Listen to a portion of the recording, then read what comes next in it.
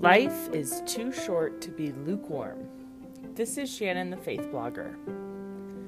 There's something I've wanted to talk about on this podcast for a while now, but because of fear or peer pressure or whatever, I just haven't been able to put my words into action until today. Don't ask why, but for some reason, today seems to be a good day for a word.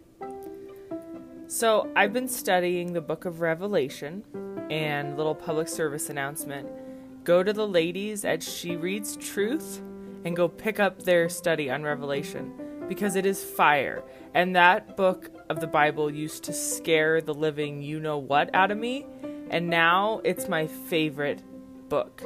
There is so much life, so much promise, so much truth in it, and it's all because of those ladies at She Reads Truth with that study on Revelation. So, go buy it after you're done listening to this, obviously. Anyway, I came across this verse in Revelation 3. I know your works. You are neither hot nor cold. I wish that you were either hot or cold. So because you are lukewarm and neither hot nor cold, I will spit you out of my mouth. Jesus is speaking through John to the 7 churches of Asia Minor. The lukewarm church he is speaking to is Laodicea, and that took a lot of time to pronounce, but Laodicea is the last of the 7 churches. This church is the only church that receives no affirmation from the Lord Jesus Christ.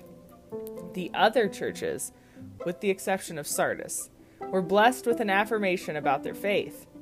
Each church was afflicted, yet all of them gave glory to God and never denied his Son. But even in the book of Revelation, we see that God and Jesus just don't take kindly to the lukewarm believer.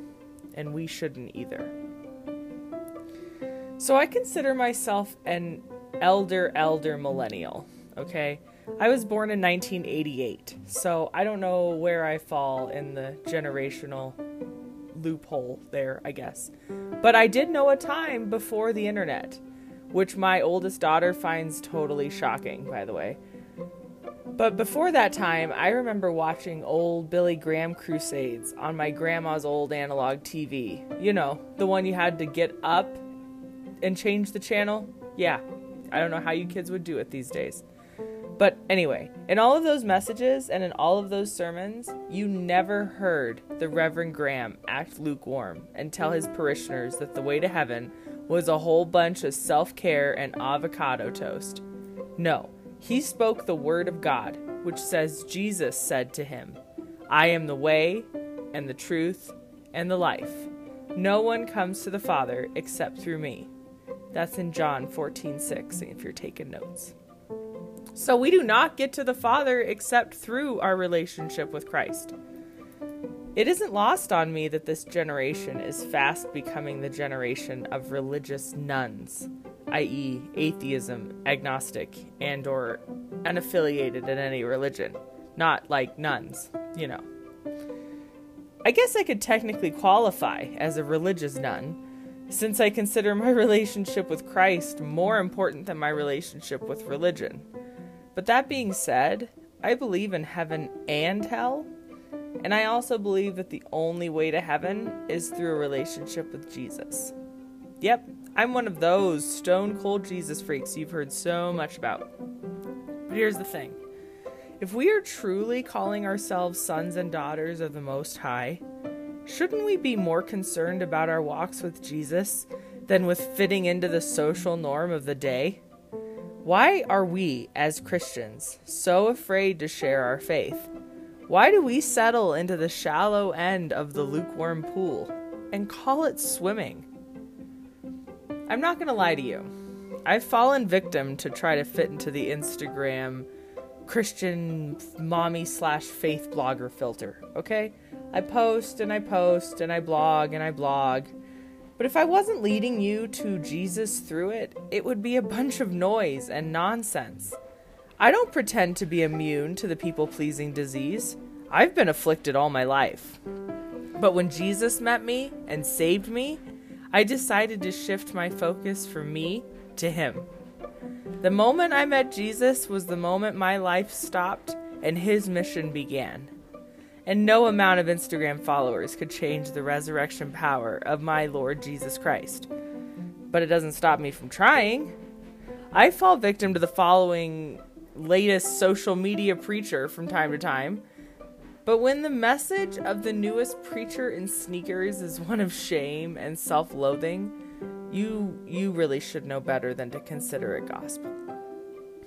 2 Timothy 3:5 says it like this: having the appearance of godliness but denying its power, avoid such people.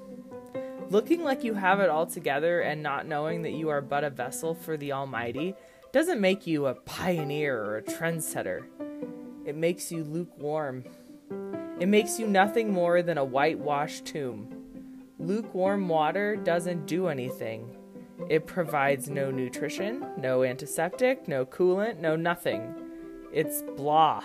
It tastes awful, feels worse, and is the bane of any good and hot shower. So why are we filling ourselves up with lukewarm water and wondering why we're getting sick? Why do we follow the latest influencer when the only influence we should be following is that of our Savior? The answer is simple. Because we're human.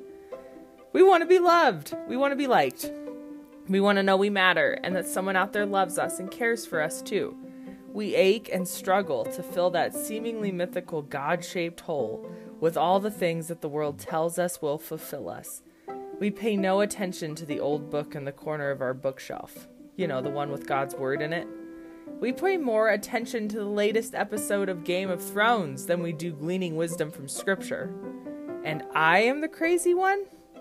Okay, everyone on Earth is obsessed with this fantasy show when they could be completely devoted to the one who wrote the greatest story ever told. These really are strange times. So, if you're finding yourself anxious and afraid, and you're wondering what the whole purpose of everything is, Jesus is knocking at your door. I urge you to answer it. He won't ever barge into your home or your life. He wants to be invited. He wants to move into the neighborhood. So let him. Let him in. I promise it will be the best decision you ever make. It doesn't mean your life gets easier. In fact, most times it gets much, much harder. But nothing worth doing in life is easy. Following Jesus Christ is no exception. Don't fall victim to the lukewarm ways of the world. That's Satan's playground. Instead, root yourself to the truth of Scripture and remember that Jesus leaves the 99 to find the one. And there is nothing lukewarm about that.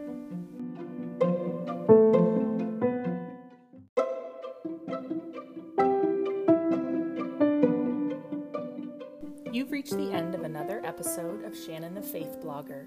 Connect with Shannon and read her latest blog at holymamablogger.wordpress.com. While you're there, sign up for Faith Blogger devotionals and subscribe to this podcast on your favorite listening platform. Praying for you, friend. See you on the next episode.